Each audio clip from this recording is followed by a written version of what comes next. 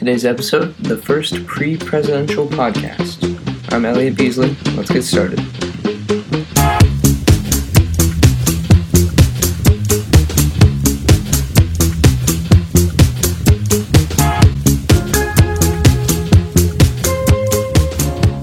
Welcome to the first pre-presidential pod. This is class president candidate Elliot Beazley. In regards to these podcasts, you can expect them to last 10 minutes as to not take too much time out of your day. I'm sure with exams and the approach of summer that things are surely stressful. And I'm also having this 10-minute limit to be concise about my goals and to also be concise about what you can expect from the Beazley presidency. Okay, so to begin, one of my most important goals through my presidency is, I'd have to say, student representation. I feel like that term, student representation, is it's often thrown around in campaigns as like a primary goal, but what I believe sets me apart in this goal is that I have specific plans to promote student representation. For one, I'm sure this is going to sound strange to many, but I have 0 events in mind for the junior year. Not one. However, maybe some of you have guessed this. That's exactly my intention.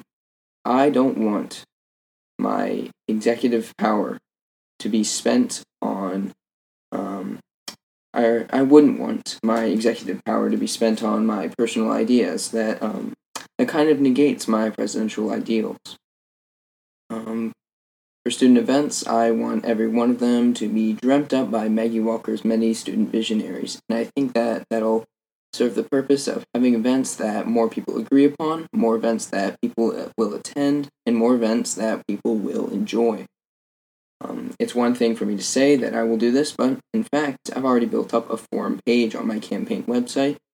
It's 24ebeasley.wixsite.com/Beazley for president if you haven't already checked it out. But through this, people will be able to present their ideas for an event, and people can vote on them, see if, and I will see them. If they become popular, I'll move them into a new section of works in progress. Those are going to be the ones that I'm going to be actively in progress of approving, and I'll make sure to keep people updated through that. So, and I feel like with this this event curation method, I'm going to be able to contribute myself through execution and labor without having the blinding factor of personal goals. So any event that is popularized amongst the student body can and would be pushed for by me and by everyone. So, and it also means that I will do everything within my power to support that event.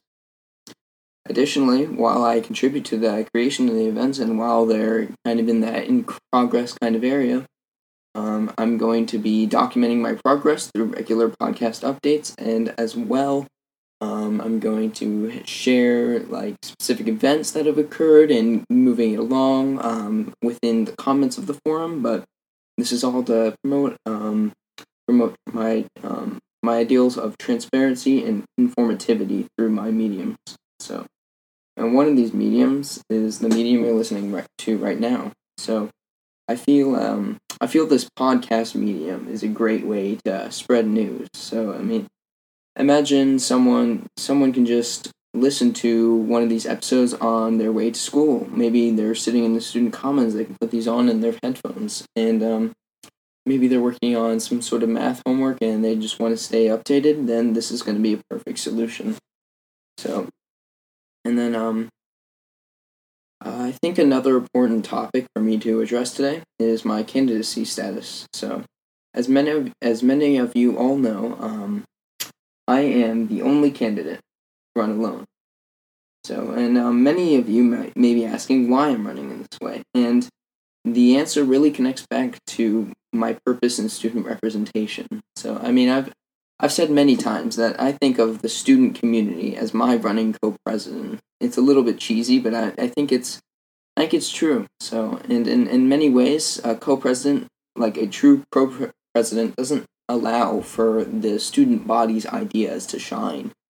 So I think running through a solo presidency can really I think it'll continue to assist in student representation. Additionally, the solo presidency, it also is representative of a new electoral precedent, because if it's going to be successful under me, which I highly believe, then I feel like many others in the future can replicate this type of presidency in the ways that it'll promote student communication and representation. The final fundamental part of my candidacy is probably the improvement of student quality of life, and I plan to do this through the introduction of just general student benefiting amenities. My first idea for this is the introduction of credit card readers at all student events.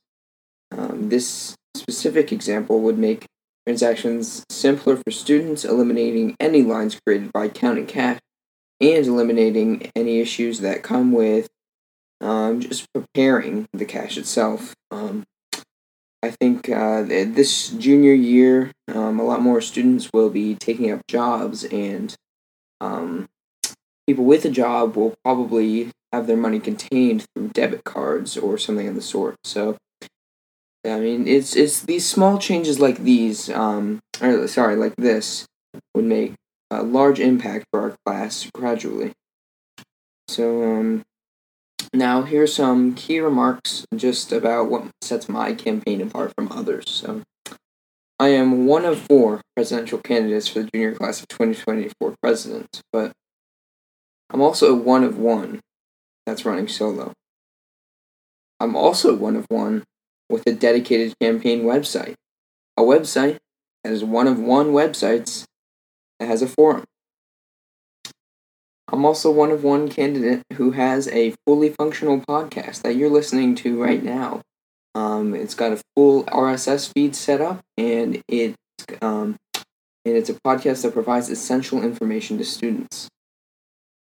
My candidacy is unique in many ways that benefit the student population. And with that, I'm going to cut this first episode short. It's mostly introductory, so it doesn't need to reach that 10-minute mark. That's just going to be the baseline for regular episodes. And I hope this has helped inform you of why you should vote for me. Thank you for your time. Running presidential candidate, Elliot Beazley.